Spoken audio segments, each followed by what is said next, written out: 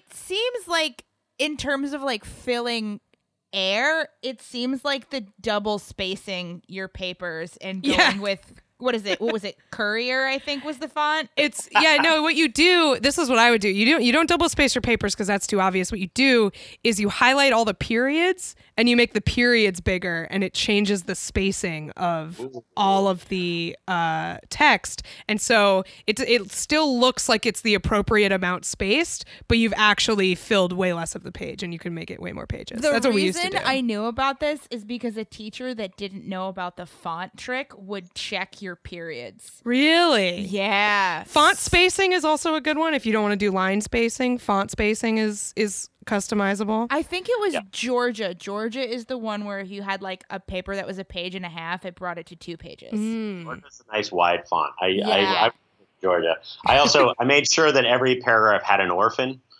just like one word or two ending it just to bump you one line long. Yep. Get another line in there. Very smart. That's a very good scam. I would just do, it didn't matter what font, you would just go into the font settings and change the spacing between each letter. So if they were like, it has to be Times New Roman, it has to be 12 point, you're like, okay, well, I'm going to change the spacing to 0.5, and then everything is a little further apart. I didn't know that one. That's I hope that we're giving our listeners who are in college some good advice that they can use. Yeah. I feel like yes.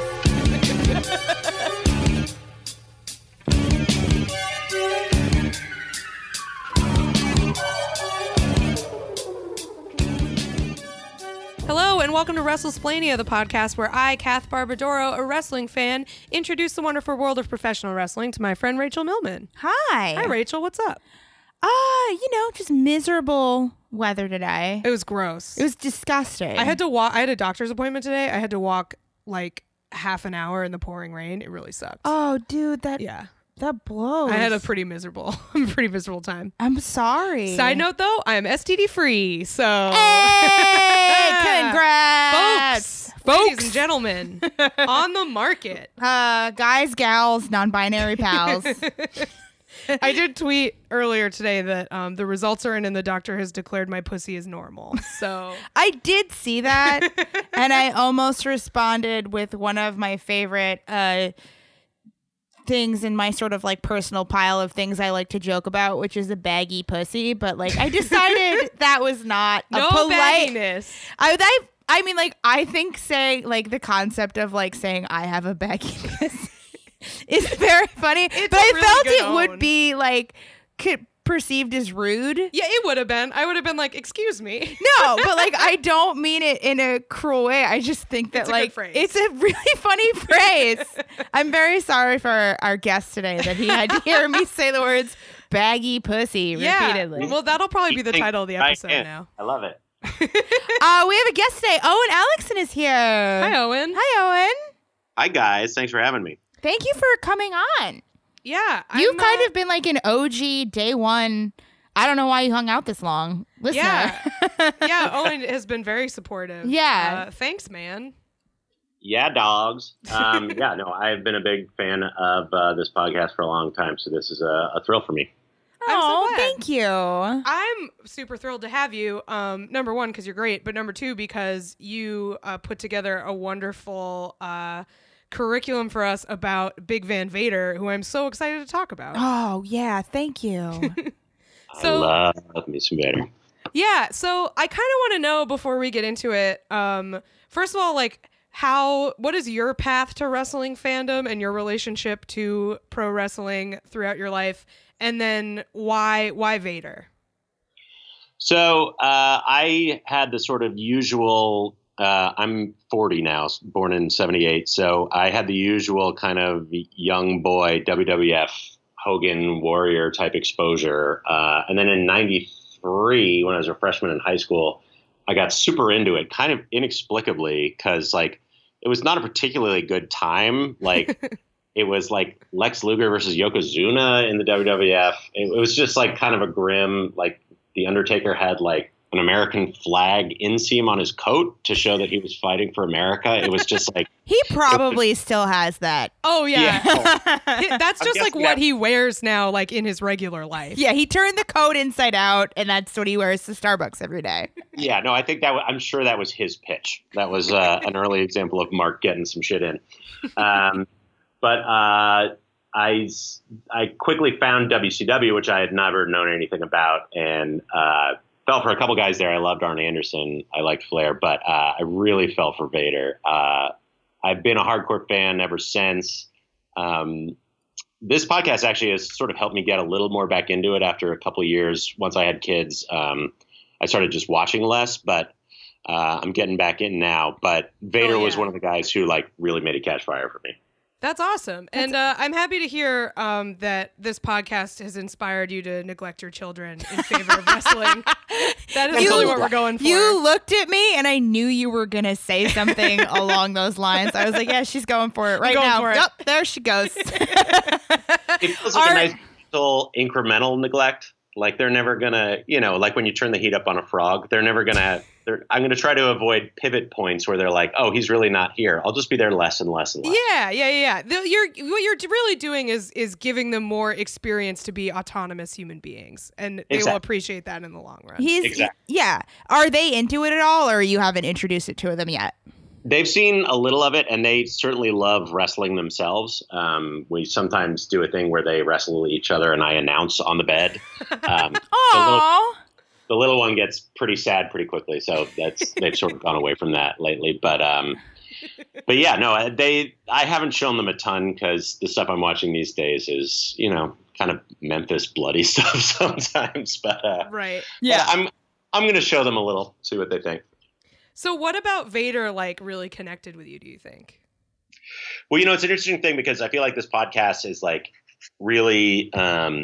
WrestleSplainia. I keep saying this podcast in a weird like WWE way where there are certain words you can't say. I love WrestleSplainia. One of the things I love about WrestleSplainia is like it's a very progressive take on wrestling. But the wrestling I fell in love with really had a just kind of ugly darkness at its core, and sort of an archetype that is still around, but it's not quite as around as it used to be. It's just the motherfucker bully, and I feel like. Vader may be the best one ever. Just like almost like a cartoon of like the asshole in a bar in a movie.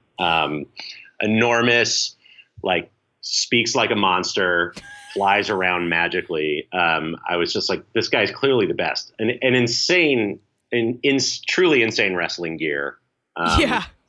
Some sort of weird like robot hippo mask that. Yeah, I definitely want to get into his crazy New Japan mask where he looks like a cool bug. I really like it. But yeah, I think you said in your notes that he was sort of like testosterone personified. And I feel like that's a great way to put it. Like he's one of the things I was thinking when I was watching this stuff, because I'm a little younger than you, but I was like definitely when a lot of this stuff was happening of an age where I could have conceivably been watching wrestling. Yeah. And had I watched wrestling at this time, all I could think was like, I would have been so afraid of this guy. Yeah, I'm alive for all of these matches. Yeah. Like on the second one, I think it aired like 2 days after my 6th birthday. And like imagining like myself crying while this man is on TV is kind of very fun. But they did utilize him on Boy Meets World in that exact manner. That's true. Yeah. I feel like that is for Rachel and I in our early 30s. I feel like that was like before I got into wrestling, my primary association with that guy is that he was on Boy Meets World. Yep. He was on Boy Meets World, and I believe he was on an episode of Baywatch as well. Nice. Fuck yeah. No complaints. Did he run slow? I hope he did. Slow motion? Did he do the slow-mo run on the beach? I think the lifeguards were sort of chaperoning a wrestling event. Basically, WCW did a show, Bash at the Beach 95, and then Baywatch did an episode about the lifeguards helping out with Bash at the Beach 95. I love synergy, like a lot. Yes. That sounds really good to me. Love a crossover app. Yeah, it was. Yeah, it was quite a time to be alive. Thank you for cross-promoting Kath's other show. Yeah, appreciate it. So, I knew a little bit about him just like from doing this podcast. People talk about Vader, and we like every time we do a Twitch stream where people send us videos, people send us Vader matches, and they're always really cool. And I really wanted to do this episode, but I didn't know the story of sort of his like, I know he was wrestling in North America a little bit, and he was discovered at a gym after being a football player and everything. But like his sort of claim to fame initially was his New Japan debut, which sounds fucking unbelievable. So just even like before the debut itself, the thing that blew my mind is that he was in direct competition with Sid Vicious. Yeah. Like, that in itself is like, what? Sid Vicious, the wrestler, not the Sex Pistol. Yeah, definitely. But still, just like when I first read that sentence, like my brain went to like, had to, reconfigure the wires and stuff. But I still think, who was the other guy he was in competition with? Oh, Ultimate Warrior. Yeah. Yeah. It was like the big freaks of the time. Yeah. I've always been, Sid Vicious is like a crazy hallmark of the era when they just used whatever music they wanted to. It was like, I think the name Sid Vicious is great, so I'll take literally that name. I will not change a letter. Yeah. I'm him now. He's dead at this point, right? Sid is not dead. Sid still surfaces every now and again. Sid, no, I mean the Sex Pistols Sid Vicious. When Sid Vicious the wrestler was around, he was already dead, right? He was so. He was insane. Yes, one of the deadest people in the world by the time super dead started wrestling. Notably dead. All right, well I guess he's not around to sue, so Sid Vicious it is. Yep. But yeah, so there were these other guys in contention, and man, they picked the right one out of those. Truly. Oh my God. And also the setup for how he was introduced into New Japan was kind of mind-blowing to me with the guy that they introduced him through. Like, yes. So that kind of blew my mind when I was reading it out loud. It was Takeshi Kitano, who, the Battle Royale Most Extreme Elimination Challenge guy. The fact that he was involved in it just made me laugh so hard of like, what a weird... I could spend an hour just like talking about how bizarre it is that guy interacted with wrestling, and of course that guy interacted with wrestling. But like for him, that makes perfect sense to me. It makes, of course it did, but it was also like, wow, small world, of course. Yeah. But the fact that he's the one who brought Vader in, and like Vader as his like big ol' freak. Yeah. So Owen, can you explain a little bit of the details of that, like what the storyline was and what happened? So basically, Antonio Inoki, founded New Japan and was its signature star forever, and kind of always booked himself as like miles above the other wrestlers, where you needed like 4 guys to even have a shot against him. Love it. Love a vanity booking. Yes, very much so. So it was he was having a rivalry with a guy named Riki Choshu around this time, but they decided they needed something extra. So Takeshi Kitano, who was mainly known as, I think, a talk show host at the time, started talking about how he was going to bring in Big Van Vader, which supposedly is a character from Japanese folklore, but nobody can find any documentation of that anywhere. So it might be just one of those wrestling things. It may be like some weird like transliteration or something that's like lost to the sands of time. I mean, I do also like that you included like he just drove a big van. That may have been it, which is again very funny to me. I always assumed the name Big Van Vader was some sort of like faux Germanic thing. Yeah, that's what I thought too. I always thought that too, actually, before I went back and checked, because Leon White, when he was known as Bull Power, another great name. Such a good name. Bull Power. Yeah. He first gained momentum after training in Minnesota, in Austria, and Germany. So I kind of assumed the same thing, that Van Vader or something like that was where he came from. I just like the idea of him like being in the line of the Von Trapp children too, of like Big Van Vader, middle Gita. He does the good night song. Yeah, Vader doing like the So Long Farewell song. It's good to me. Goodbye. But him doing like the high pitched little note that they do at the end is very good to me too. It's fine. So they basically, Inoki was like, I need to create almost like an actual monster to beat me in the ring. So he's the Destro in this situation, is what you're saying. Exactly. He is you guys are probably too young, but when they did the Bud Bowl during the Super Bowl, it was Bud versus Bud Light every year. And then when they were pushing Bud Dry was the fullback for Bud Light, and it was like 5 times bigger than every other can, and it just totally changed the game. Feel free to cut that. But no, that is 100% staying in. That's absolutely. I can't wait to find out whatever the hell it is you were just talking about. So Inoki, who would go years without losing, said, "I'm going to beat Riki Choshu, the main guy I've been feuding with, and then Takeshi Kitano is going to bring in his monster, and that guy's going to beat me in 2 minutes in Sumo Hall," which was the biggest venue they ran at the time. They did that. The fans went crazy. They fucking hated Vader. They hated the whole thing. They set the seat cushions they were sitting on fire. There was a full-on riot, and Sumo Hall kicked New Japan out for 2 years. So that was debuted in Japan. That I can't, like, they must have been overjoyed by that response. Like, yeah, it sucks to be banned from the Sumo Hall, but like, what a fucking impression. Like, that is exactly what you want. Yeah. A heel debut is people are so upset that he won that they are lighting rioting things on fire. And this is, I'm glad we're talking about this because this has come up on the show before, but there is a very mistaken stereotype that Japanese wrestling fans are like very sedate. And like, I feel like this really flies in the face of that. Yeah. I mean, like, American marks love to complain. I highly doubt any of them would light anything on fire, like en masse in an arena. I think they're not sedate. I think their rhythms are different. I think we are mainly smoke. I think they are literally fire.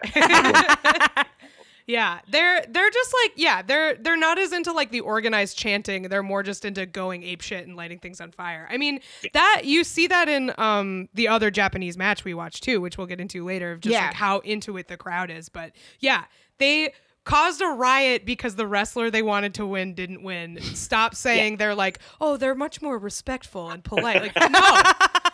They're going to light some fucking seat cushions on fire because Big Van Vader's there and he's a big motherfucker and they're mad. And he throws him so hard because I looked up that clip. You watched the suplex, yeah. I watched the suplex and was like, are you kidding me? Like, he really, I mean, in all of these matches, just the way that he manhandles his opponents is like, you know, sometimes you watch old wrestling and it's like the pacing isn't really what it is today or things sometimes look a little fakey or whatever. He looks like he is just ragdolling these people. Like when he does like a slam or a power bomb or something, I'm like, that guy is dead. You are never embarrassed to watch wrestling because it's fake when Vader is on the screen. It's just Absolutely. Like, oh, yeah. If like I would show my friends who are not fans of Vader, they'd be like, all right, well that's something.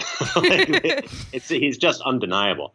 So, and that first Inoki match was pretty forgettable. I mean, it was booked to be quick and he was still pretty green, but the way he leaned into the hatred of the fans afterwards, you know, some guys would almost, I think, be scared at the level of reaction. Yeah. He just, you know, sort of waved them on. Like he clearly, like just a man who had found what he was meant for in life.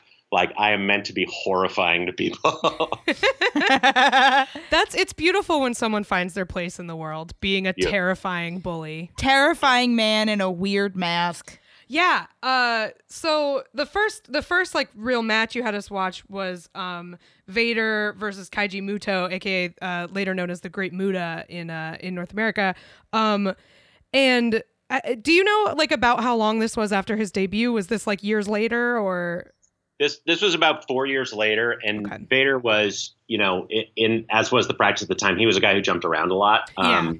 In between, he had a run in All Japan where he got his eye knocked out in a match with Stan Hansen and shoved it back in and finished the match. Thank you for not including that clip. I've seen that one. It's if you can stand it, again, it's worth watching just to be like, wrestling is fucking real. Like, wrestling is real and gross and bad for you if you do it. The next charity stream that we do, that'll be a goal. That'll be a goal. How about that? Is that a good one? Yeah, somebody throw the Vader eye match at them. People. I'm like dizzy thinking about it. Yeah, it's definitely we will definitely charge a premium for that. It's pretty gnarly, but if you can stand it, it is something to check out. Also, just like you know, we haven't done an episode on him, but somebody else who sort of has this same vibe of just like striking total fear in my heart as a viewer. Like Stan Hansen is another one like that, where I'm just like, that guy is fucking scary to me. I have heard you talk up the hotness of Stan Hansen, and it is one of my favorite takes on God's green earth. I love a big nosed cowboy. That's my type.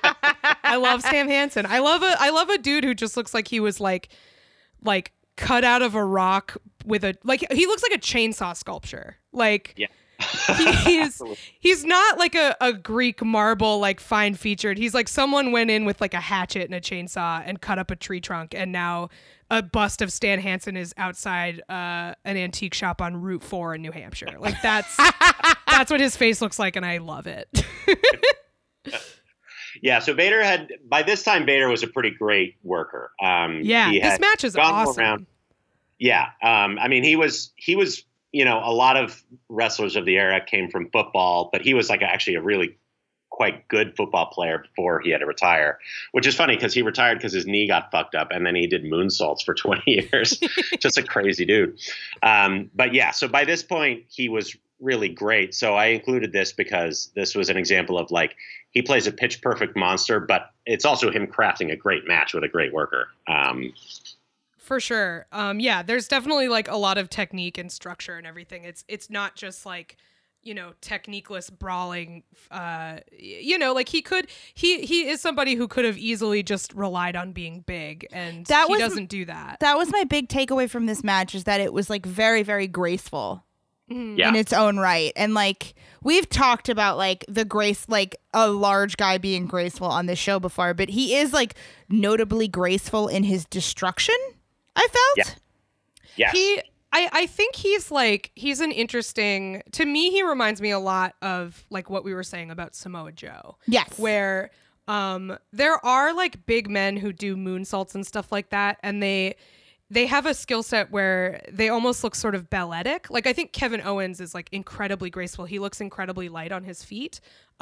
Keith Lee is another person like that. Mm-hmm. But Samoa Joe and Vader, they have the same agility. Like it's certainly the same grace in terms of like what they can do, but they don't make it look like they're light on their feet. They make it look like they're fucking you up. Yup. And like it's very like ferocious, even as he's doing these like legitimately sort of balletic athletic moves like the moonsault and everything. He never really rounds off the moonsault cleanly, which makes it so much more terrifying. It's so scary. Yes. It's frightening. It always looks like a guy standing on a pool table in a bar doing something for the first time in his life, which is like the most thing to think of. Yeah, no, that is a great way to describe it. I also, again, I do just want to talk about his entrance gear, which is so cool. I love it. The smoke. Yeah. The cool bug suit that shoots smoke out of it is so cool. The cool bug shoot that shoots smoke is like that's a great turn of phrase. Yeah. I don't remember if it was in any of the matches that I included, but sometimes what he would do is he would come out in the mask. The mask would smoke. He would then take off the mask, then put the mask down, and the mask would smoke on its own. This was the most unnecessary, like, Baroque series of moves, but I love it. That's awesome. Yeah, he does. In this one, he does sort of go out into the crowd and, like, smoke the crowd a little bit. Like, yeah. He takes it off and is holding it, and then more smoke comes out. It's a little confusing, but he's so scary, he kind of pulls it off. But yeah, another thing that sort of reminded me of Samoa Joe, one thing we said in our Samoa Joe episode is like the guys who look like they could fuck you up versus the guys who look like they will fuck you up. And like, he looks like, you know, he's not going to the gym for vanity. He is like a guy who looks like he has honed his brute strength through just punching people square in the face. He looks more like a guy who will fuck you up than Samoa Joe, I think. Yeah, definitely.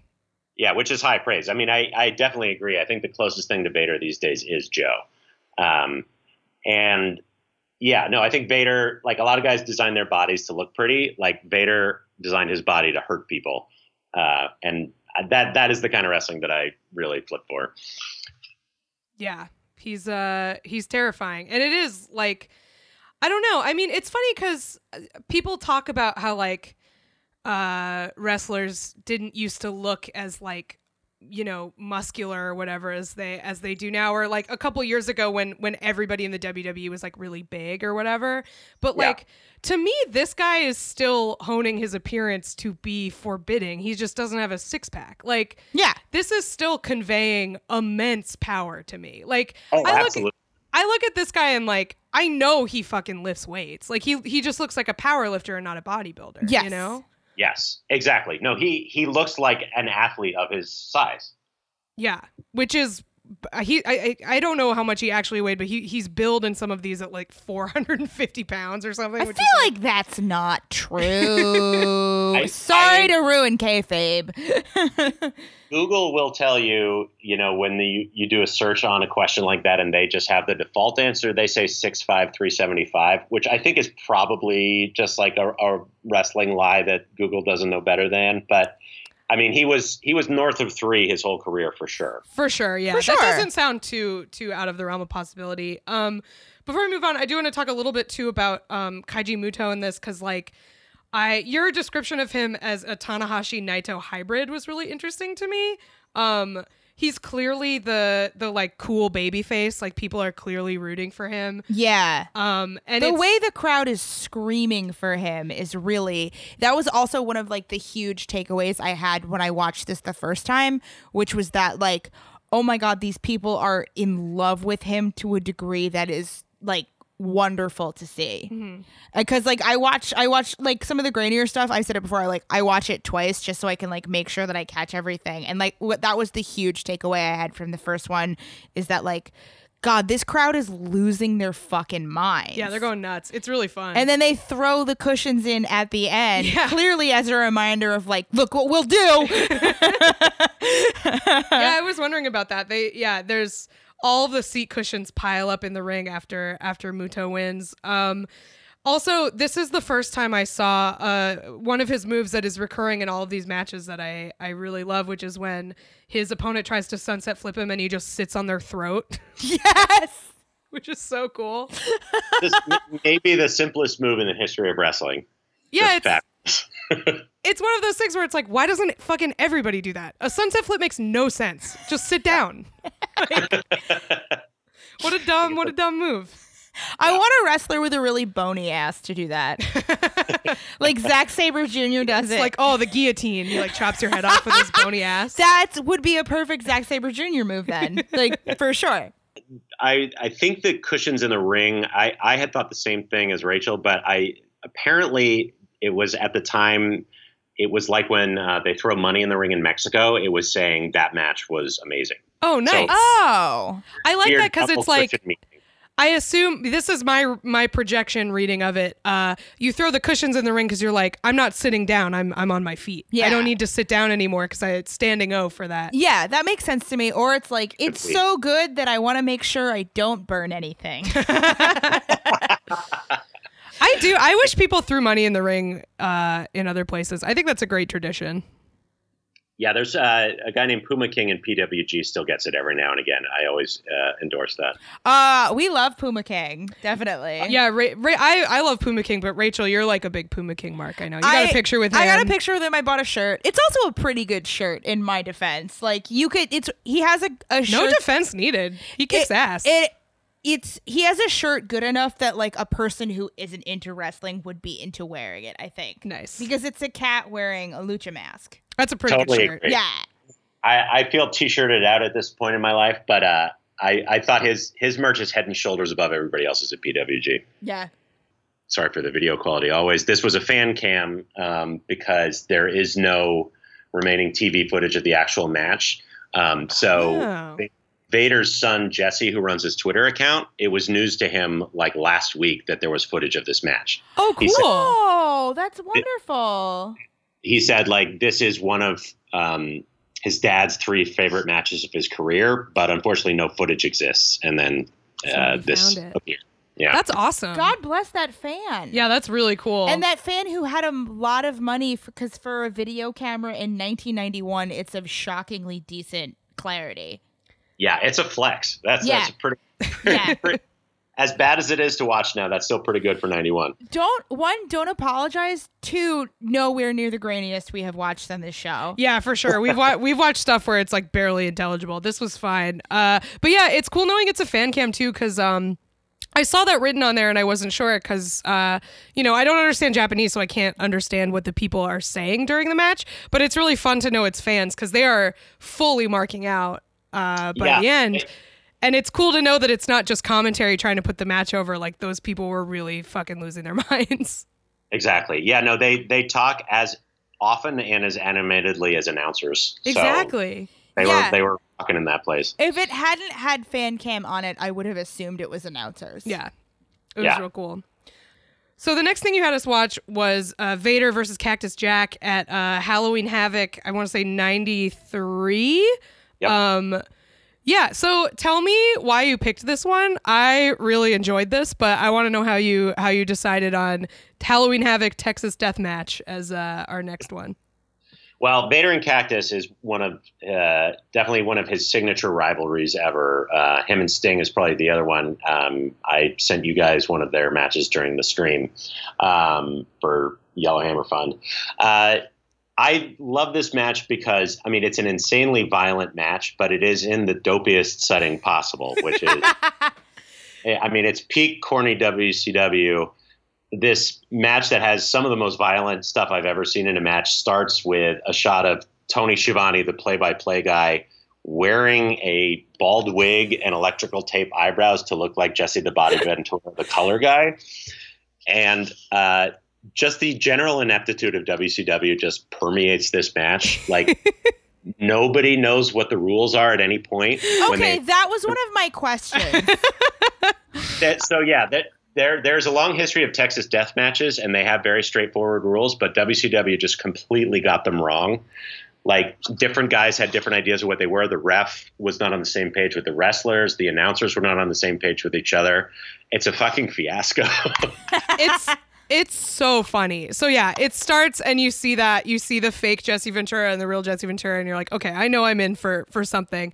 And then you realize you're really in for something when they start explaining a Texas death match, and the 2 rules in succession are falls don't count and falls count anywhere. Those are right in a row. That was the point where I was like, I could watch this 3 times and I'm not going to know what's happening here. No one knows what's happening. The end is a surprise to everyone, I feel like. I feel like it was a surprise to the ref. Yeah.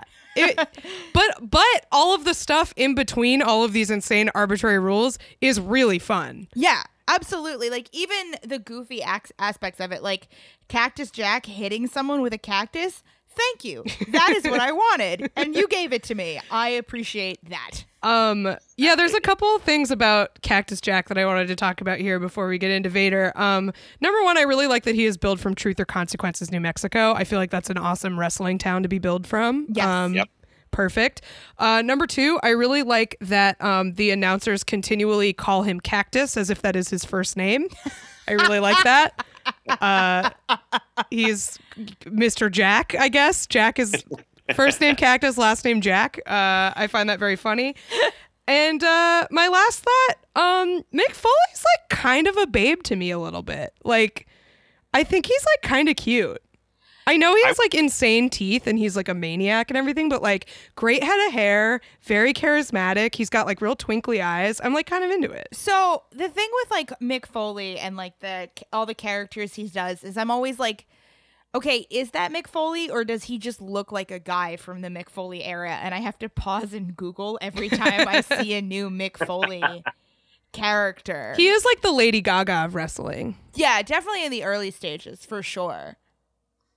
Yeah, I love him too. I mean, he's one of those guys who's been around so long. He's kind of a parody of himself a couple times over at this point. But he was really great in this period before he broke down. And I will agree that he was much more handsome than I remembered. I don't know about all the way handsome, but certainly more handsome.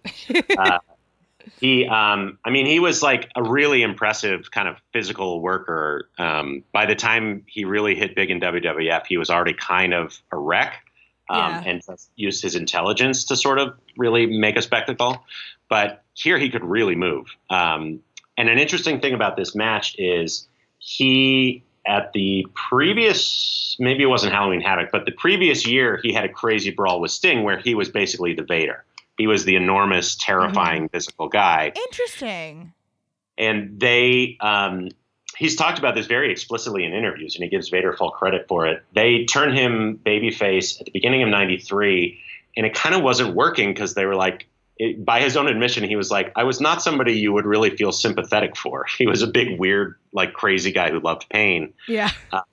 And then they randomly put him against Vader on TV, and it just totally clicked because Vader is even bigger and scarier than he is. And that got everybody on board with him. So Vader really made his career as a babyface, which is how he's known. So this was an example of like, if you look at what Cactus does in this match, it's like, oh, that guy's got to be the bad guy in this match, right? And then you look at what Vader's doing, and it's like, oh, that's even more horrifying than the other guy. Yeah, that's really interesting. I guess, yeah, like Vader is just so clearly the like more aggressive person, which like there are very few people more sort of aggressive than Mick Foley during this era where he's just like a maniac. But I feel like that really speaks to like a lot of these matches. I think we'll talk about this a little when we talk about the Goldust match. Like, despite Vader being this sort of like completely unstoppable, like testosterone in human form, like just personified aggression, he really seems like a pretty giving performer to the people he's working with. Like, because he is so physically imposing. He's smart about what things he sort of no-sells and what things he lets like land or whatever. But like he does seem like somebody who was probably pretty good to work with from what I see in these matches. I think that's right. I mean, I think he hit the hell out of you. Like, he was definitely one of those guys where you knew you'd wrestled Vader when you went home that night. Yeah. But creatively speaking, I think he definitely was giving, and he was giving in a smart way of, there are some really athletic big guys who kind of fly around as though they're not big. Right. Vader never did that. He never like minimized his own size for the sake of one spot. He always acted like a monster, but he acted like a monster that you could hurt. So when you did hurt him, it meant a ton. I really enjoy the way he staggers when he like half sells a move. Because it makes sense, right? Like, if somebody chops him, he's not going to, like, fall over or something like that. Like, he kind of has to just, like, stand there because most other guys wouldn't be able to knock him over. But, like, the half stagger that he does when a move, like, hits and it's supposed to be impactful is really, really good. And it's good storytelling. Yeah. No, I mean, it's kind of like Michael Myers selling. It's like the, the figure in a horror movie, like, you want him to still be scary, so you can't just knock him over. But, if you slow him down, that is a meaningful, that's a win for you. Yeah, I that's really interesting what you said about like the idea that he never sacrificed his size for a move, because I think that like, I remember, I was watching wrestling when Vader passed away and everything. And I remember people saying like, he was like the perfect big man. And as wrestling has gotten more athletic and there are more, big wrestlers who can do these really impressive athletic kind of aerial moves where it's like, wow, like they shouldn't be able to do that. The overuse of those things can sort of minimize the amount of power that person is supposed to convey. And like Vader, like you said, Vader does the moonsault, but it always looks like it's going to end badly for him. And he still doesn't like move spam it. He doesn't do it over and over again, and he's not like jumping over people or anything. Like, most of his offense is him just sort of falling on people because he's so big. Like, that is still the main way he's scary, is that he's just a big mean motherfucker.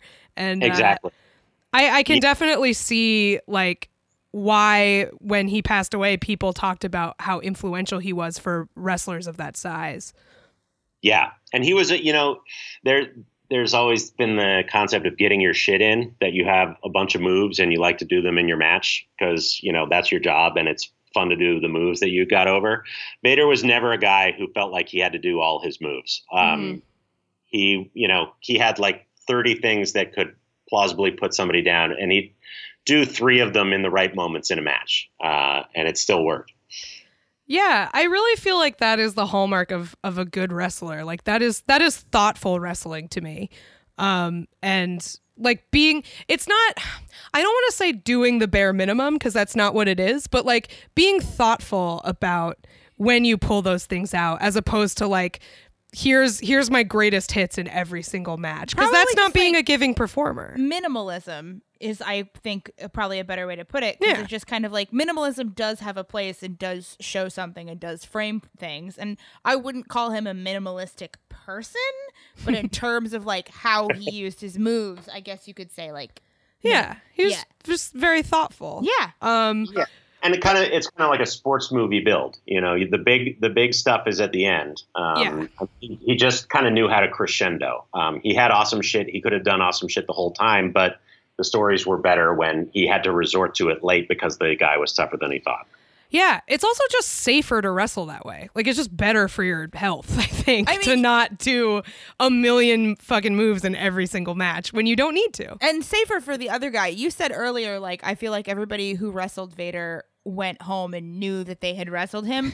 I'm going to go ahead and say that, like, if Vader gave you a hug, you would go home and know that guy had hugged you or, like, high-fived you. Can you imagine getting an enthusiastic high-five from Vader?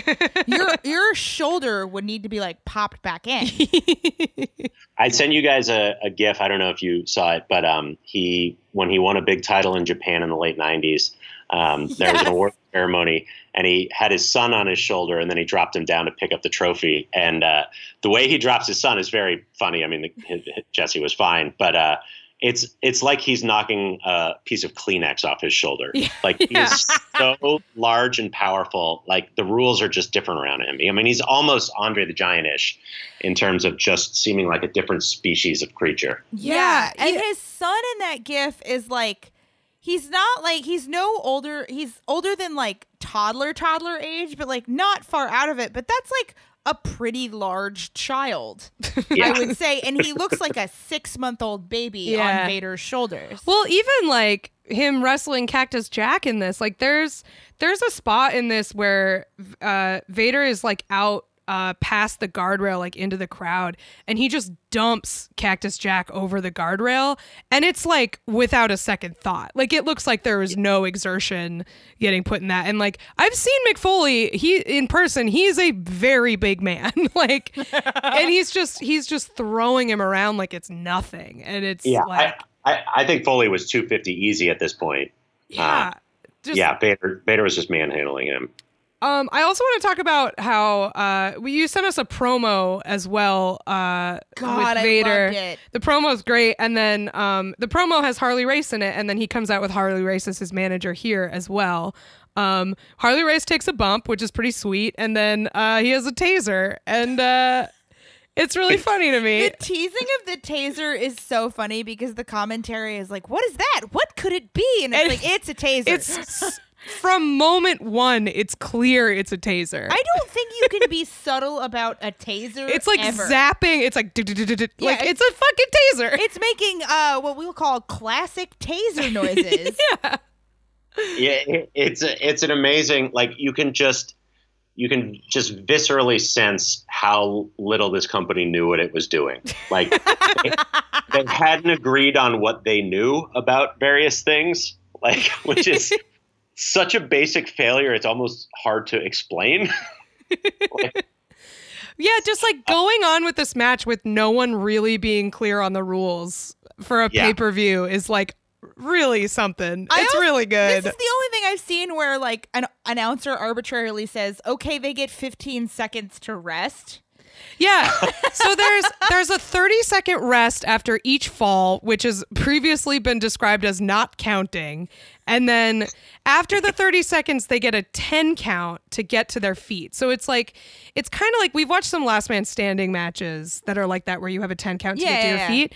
But like, there's a rest period built in. So like, people are counting down the rest period, but then there's like another count. It's insane. It's so dumb. So, Owen, the next match you had us watch was Vader versus Dustin Rhodes in 1994. And as you put it, this was your favorite Dustin Rhodes match until last month. Yep. I just think this is like one of the like classic like archetypes of wrestling. There's just like a huge mean guy, and there's a guy who just refuses to be afraid. It's such a simple story, but this is one of my favorite tellings of it ever. And Dustin got fired a month or two later, I want to say, for blading in a match, which was against WCW rules at the time. We just watched the Cactus Jack match, though. I know. That's the thing. WCW at the time kept switching chief executive officers. Like I think there were 6 different people who ran WCW between 1991 and 1994. Oh my god! So, oh my god! By 1994, it was Eric Bischoff, and he said no blood because they brought Hogan in and they wanted to kind of clean it up a little bit. And Dustin was like, "Well, I'm doing this insane match. I'm going to bleed." They fired him. He became Goldust, and I want to say that the next time he bled was Double or Nothing, 24 years later. Wow. That kicks ass. That really adds a lot to that blading, that it was like full circle. I got fired for this.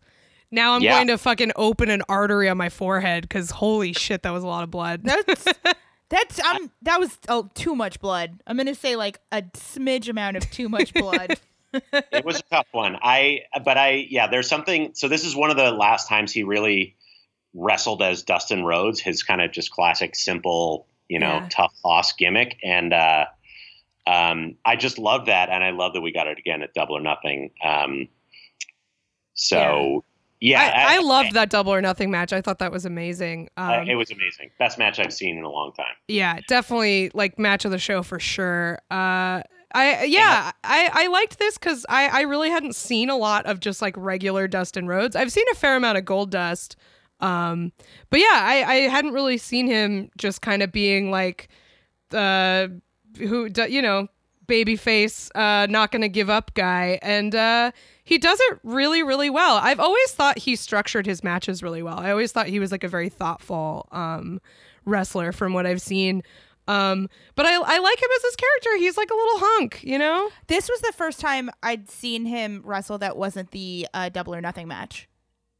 Oh, wow. Yeah. So, like, what a, like, cute little young boy in comparison to this blood-covered old man in a gimp suit.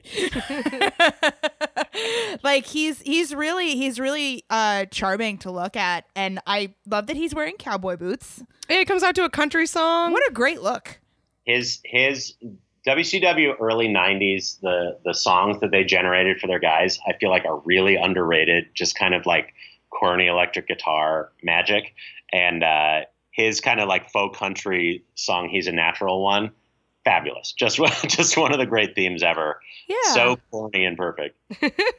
I liked it. I like that he was billed from Austin, where I lived, and I'm pretty sure Dusty Rhodes was also from Austin. Like, I mean, he really was from there. He was born there because Dusty Rhodes lived there. But yeah, I like that. I also need to say, because he came up, that he was in a movie with some of my friends, and they said he's like the nicest guy ever. They love him. So what movie was it? It was called Meet Me There. Okay. It was a horror movie. Yeah, I knew it was a horror movie. I can't ever remember the title of it. It got actually a sort of surprising amount of theaters that it screened in, because it came out the same weekend as that movie The Interview that all the theaters pulled out of showing. Oh. And so like it was just like a little indie movie that like my friends in Austin made, but then it actually got into a lot of theaters because I needed stuff to replace The Interview. I've never seen it. I just know that my friend Lisa has a Mr. Skin page because of it, because her boobs are in it. I knew that. I remember that one. But the match itself. Anyway, what are wrestling. your thoughts on it? My thoughts on this were Owen said this in the notes, that like you can tell from this match, again, we were talking about how Vader, despite being this like just sort of huge brutal bruiser, seemed like a pretty giving person to work with. And Owen said in the notes, like, he clearly respects Dustin here because he gives him a lot. I mean, he really does. Dustin manages to suplex him and like slam him, and doing that for a little guy like that, I feel like is a real mark of respect for somebody who their whole sort of basis for their intimidation is their size and their immovability. There's also the sort of third act of the match, like the babyface fire at the end is really, really great. It's really exciting. Well, what I also enjoyed about this was that he gets the moves in, but it doesn't look like, okay, he's letting him get the moves totally in. Yeah, it is you mentioned he's very good at structuring matches. It's structured so well that you completely believe it as a viewer. Yeah, he made it look like his opponent earned everything they got against him. Yeah. And this had like a really, kind of an old fashioned rhythm. Like Rachel, this is probably slower than most matches you tend to watch. But there was really something to be said for that slow second act beatdown by the heel, because it just feels so satisfying when he started finally coming back again against Vader. That's sort of just the classic Southern rhythm that the WCW, despite all its idiocy, gave you a lot of, and why people kept watching it, I think. Yeah, I definitely did feel that about the pacing, because like I'm the vast majority of the wrestling I've watched has been more modern stuff, and it definitely does feel slower. But I think, yeah, if you can sort of divorce your expectations of pace and just try to watch it for the story that it is, like it does end up making that third act return like very satisfying. Yeah. And one of my favorite sequences, which is both amazing and very WCWE, is early on, Vader spits in Dustin's face. Dustin kind of thinks about it for a minute, and then Double Leg takes down Vader and starts beating the hell out of him, and the crowd goes absolutely apeshit. The problem is that WCW misses the takedown. Like, they did not capture him. That was that company. It's possible it was my favorite company ever because they just had some amazing people who had a lot of freedom, but they just couldn't stop fucking up. Yeah, they kind of got in their own way a lot, huh? That's too bad. This was just like I think this is just a beautiful, simple wrestling match. It was sort of Dustin's last hurrah because, he had been sort of on the march towards maybe becoming the champion there. But a couple months before this, they signed Hogan, and everything they were doing went out the window for Hogan. And, Yeah. That blows. Yeah. There are so many things about Hogan that fucking blow. Yeah, the case for him is pretty weak, I got to say. Yeah, it's interesting because, like, I know that he was, like, the biggest dude, and he is very important to the history of wrestling, but it's also like, man, imagine what the history of wrestling would look like just without him. Yeah, probably be better in a lot of ways. There might be a union. First of all. Absolutely. Yeah. No, WCW in early '94 was really rounding into form as a great promotion. Then Hogan came in, it became unwatchable for years. It was I was on very early Usenet fan boards by like 95. And people, like, there were already nerds on the internet who were furious about Hulk Hogan in 1995. Like that dates back to the very beginning of the internet, basically. I'm glad those Usenet guys had the right takes. 1.0 got another thing right.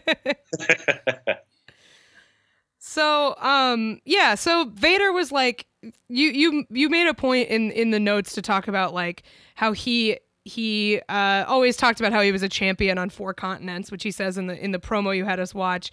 And he worked in like all of these companies. Like he was the first Gaijin IWGP champ in New Japan. Yep. He was in All Japan. He was working in Europe. He was working in WCW.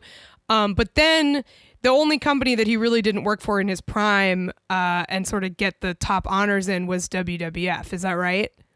That is right. He came in and he got a big push at first, and they did some kind of wild brawls. He beat up this legendary announcer named Gorilla Monsoon, got a lot of heat. Oh, wow. Well, they built to SummerSlam 96 where he challenged Shawn Michaels for the title. The plan was for him to go over Shawn Michaels for the title. Shawn Michaels at the very last minute talked Vince out of it. Boo. So Shawn Michaels loves to do that. Yes. Shawn Michaels is another guy who on a lower key level, although he had a lot of good matches, it's tempting to do sliding doors with him because a lot of guys had long-term stories that were just kneecapped because he got pissed one night. Vader wrestled well in the WWF, but Vince just never believed in the kind of dark magic of Vader.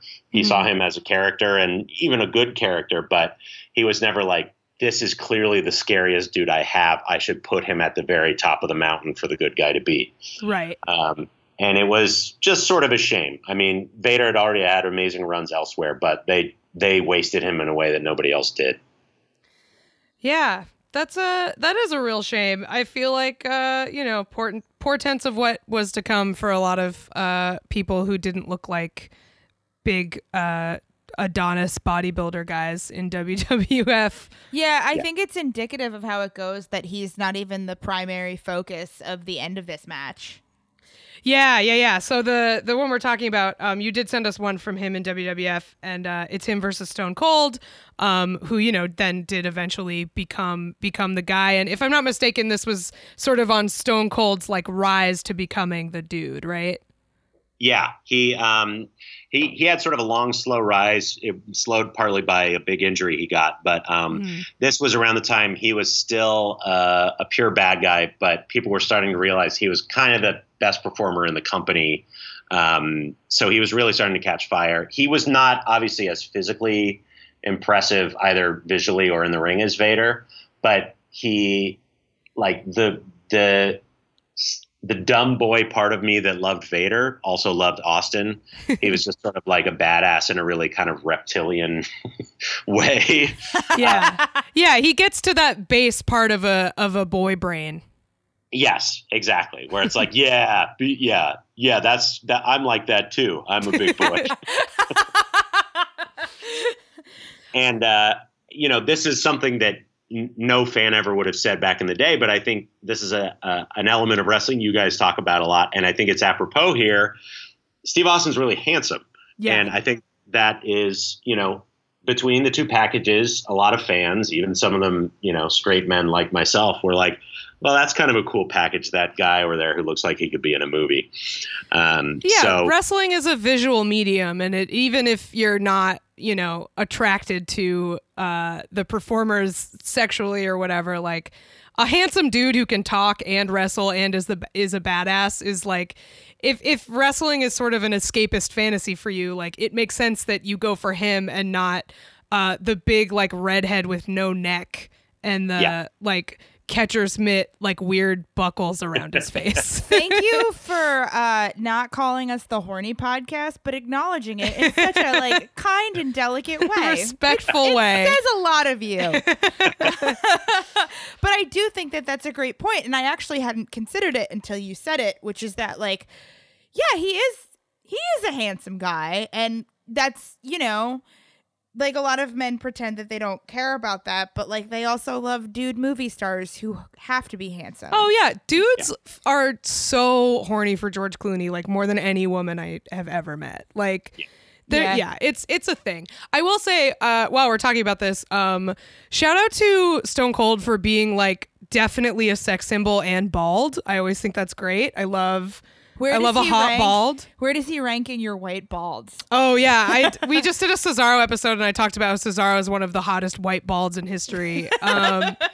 Stone Cold's up there. I feel like Cesaro is more my type. Yeah, for sure. But like, definitely, I feel like there was like a time in WWE where you could be like a top hot guy and be bald, and I don't know if that time has passed or not. But yeah, he's up there. I think he's below Bruce Willis. Okay. I feel like it's Cesaro, Bruce Willis, Stone Cold. What about Chris Dickinson? Oh, fuck. Chris Dickinson. He might be the top for me. Really? Okay. Yeah, he's a babe. Yeah. Dirty Daddy. Yeah. Love that guy. I don't know. Cesaro. There's a mixed martial artist named Boss Rutan I recommend on that front. Ooh, thank you. I'm writing that down. But like while we're talking about bodies and stuff, like we've talked about this on the show. I don't think we need to spend a lot of time on it, but like Vader is again a perfect example of the range of body diversity in wrestling that I think a lot of non-fans don't think about when they think about wrestling. They think about like oiled hunks or whatever, but there are so many different ways to be powerful in wrestling and to convey power. And it is very cool to me that this guy who, like I said, he does look like a power lifter in the ring, but like out of the ring just looks like a big fat guy. And like it's really cool that guy is so like him being a big fat guy makes him better at his job being scary. And that's cool to me. That rules. That's a joy that I get out of watching him is that like this guy is big. He has more power because he is big. And if he wants more power, he should just get bigger. Yeah. And he's going to wear like a tiny singlet and you're going to see his like boobs and it's fine. And it's like, that's part of why we like him and part of why he's scary. Yeah. I do think now that like with the way we talk about how beards are male contouring, his like weird scary mask would have probably been designed to give him a neck. That's right. He claims that he designed that mask himself and it's just a bunch of V's attached. When I look at the match, I don't quite think that's true, but it is a great weird mask. I'm sorry, did you say bees? A bunch of V's. Oh, I thought you said bees as in like buzz, and I was like, what? It's like the Arrested Development thing. Yeah. Bees, but like also the idea that I designed this mask of bees on my face is very, very funny. Someone should come out like that, like with a beekeeper, like with all the bees swarming on them. That would be a good SNL entrance. Sketch again of like, there wasn't a beekeeper. Yeah, I love that. Yeah, and it just one last thing about him in WWF, sort of on the same front. I feel like one weakness of Vince's imagination has always been he would never run with a guy who was only a bad guy. Like if he didn't think you could eventually be a good guy and like sell soda cups and whatever, he would just kind of lose interest in you. And I actually think Vader could have worked as a good guy, but the bad guy would have to be like literally an airplane. Like, you would have to like create something in a lab that was big and scary enough so he could be an underdog. Yeah. But I think Vince was just never like, he was never like, oh, I could get people to like that guy. And I'm like, that's great. What's more valuable than a guy that nobody could ever like? Right. Like somebody who is impossible to have the fans turn face. Like, yeah, that seems like it would be great. But yeah, that makes sense to me given when I think about booking, like how they think of stuff. What would you use to build an airplane? Like a helicopter? A big truck? Like, I feel like they could do like the Braun Strowman thing with him where he just like pushes over ambulances and stuff. Yeah, that's true. They could do that. He could break a cello over Elias's head or whatever. Yeah. And like also he could definitely get over as a babyface in modern times if he fought like a Spirit airplane because everyone hates flying Spirit. That would be really good. I like doing booking. In that very cheesy WCW promo, there's footage of him in a locker room. A row of lockers is falling over towards him and he's kind of just like trying to gut punch it back upright. It's the most physical sequence I've ever seen. But it's like they kind of were like, oh, he's a physical marvel. We should show that off. And then they came up with the craziest. It looks like nothing that could ever happen to anybody. WCW for you. Yeah, I loved that promo, by the way. And we have talked in this show before about how Velveteen Dream is a big wrestling nerd. Have either of you seen the promo where it's a bunch of things that Velveteen Dream did and he just stares at the camera and says dream and the word dream shows up on the screen behind him? I don't think so. I have not seen that. He's a wrestling nerd. There's kind of very little doubt in my mind that Velveteen Dream promo was rooted in them saying a bunch of words that begin with V in this. All right. I also really love the detail of showing the word in the dictionary for each word. That made me laugh really hard. Before we go, I also do want to talk about, I feel like this will be the hot take section of the podcast because anytime a podcast talks about Will Ospreay, people like get all freaked out about it. But so like before he died, so like Will Ospreay and Ricochet, this was like right around the time I was getting into wrestling, so I remember this. Will Ospreay and Ricochet had a Best of the Super Juniors match that like everybody was raving about. I watched it. I thought it was great. Owen, have you seen that match? I have seen that match, and I thought it was great too. Yeah. Is that the like super flippy sequence one? Yeah. It's okay, two super flippy guys doing what they do, which is super flippy stuff, and it's really cool. But Vader did not appreciate this. Vader did not like it. He started tweeting about how he didn't like it, and then Vader and Will Ospreay got in a Twitter fight. because that's what Will Ospreay does. And it actually ended up with them booking a match, Vader versus Ospreay in Rev Pro. And Vader beat him. Of course. Yeah.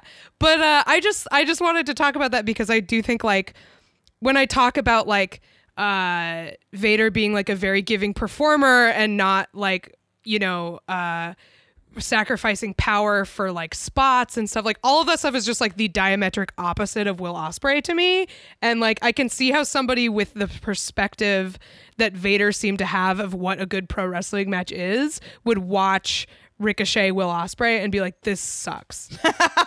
I am someone who enjoys both things, but I just think that is interesting that is, like, one of the last sort of big things he did. I think he's a giving performer because Will Ospreay is alive after wrestling Vader.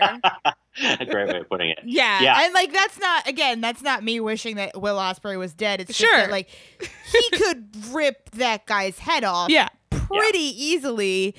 And then, you know, kill the rest of the Farnsworths. Because Will Ospreay looks like Hubert Farnsworth. Yeah, I mean, I am obviously biased, but I was #Team Vader all the way on that feud. I find Ospreay annoying, as I think you guys too do as well. Although, I mean, obviously he's a really great wrestler. I mean, I like that match a lot. I do think that kind of mirror sequence that Vader reacted to in a vacuum is obviously very choreographed, and you know, Vader was sort of being a grumpy old man, but also Ospreay didn't have to, like, call him a dinosaur.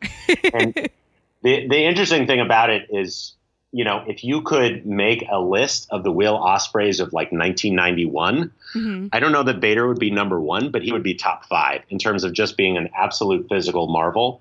Yeah. But Vader never lost track of, he felt that they were showing a fight. They were not showing a show. They were showing a fight. Everything he did had to be in the service of a fight. Every time he mustered a lot of force and momentum, it had to be towards his opponent's face, basically. Yeah. It never had to be, like, motion in any other direction. It was all about showing that he was fighting somebody. So, and I think, you know, Ospreay at his best does more of that than he did in that match. Although I really did enjoy that match as a spectacle. Yeah. I agree with all of that. I feel like that is very well said. And I don't think there's a better way to, like, wrap this episode up than that, right? Yeah. That was wonderful. Yeah. And I have a mini lightning round for you as a guest on this show. Let's do it. Okay. Head or tail for the rat question? You know it. Yes. I think in practice, I just got to go head. Okay. I think I will experience the tail more than I'll experience the head. Okay. That's a good way to put it. Clueless question. What is your theory? I got to go oral. Okay. Thank you. A lot of admiration for the anal people, but I got to go oral. Thank you for recognizing me. Thank you so much for joining us. Owen, where can people find your work? We didn't, like, really introduce who Owen is. Owen is, like, a very prolific television producer Talented and writer. Yeah. If any people on the Emmys committee listen to this show, please nominate Superstore because Owen writes for them. Watch Superstore. I'm on Twitter unforgivably at ONLXN. And that's all. Support wrestling, support WrestleSplania, drink chocolate milk. Oh, thank you, Owen. Thanks. If you would like to take Owen's advice and support WrestleSplania, we have a Patreon, patreon.com/WrestleSplania. We do 2 full bonus episodes a month. We have a wonderful Discord full of lovely people that like to talk about pro wrestling that you can join if you pledge. And I have 2 other podcasts, What a Time to Be Alive about funny news stories every week, and Lie, Cheat, and Steal about liars, frauds, thieves, and bullshitters. Both of those have Patreons as well. Rachel, what do you got? I made a documentary with my dad about Pennsylvania voting rights. If you are interested in checking that out, it's about gerrymandering. We made it in Pennsylvania. You can stream it at lineinthestreet.com via Vimeo or Amazon.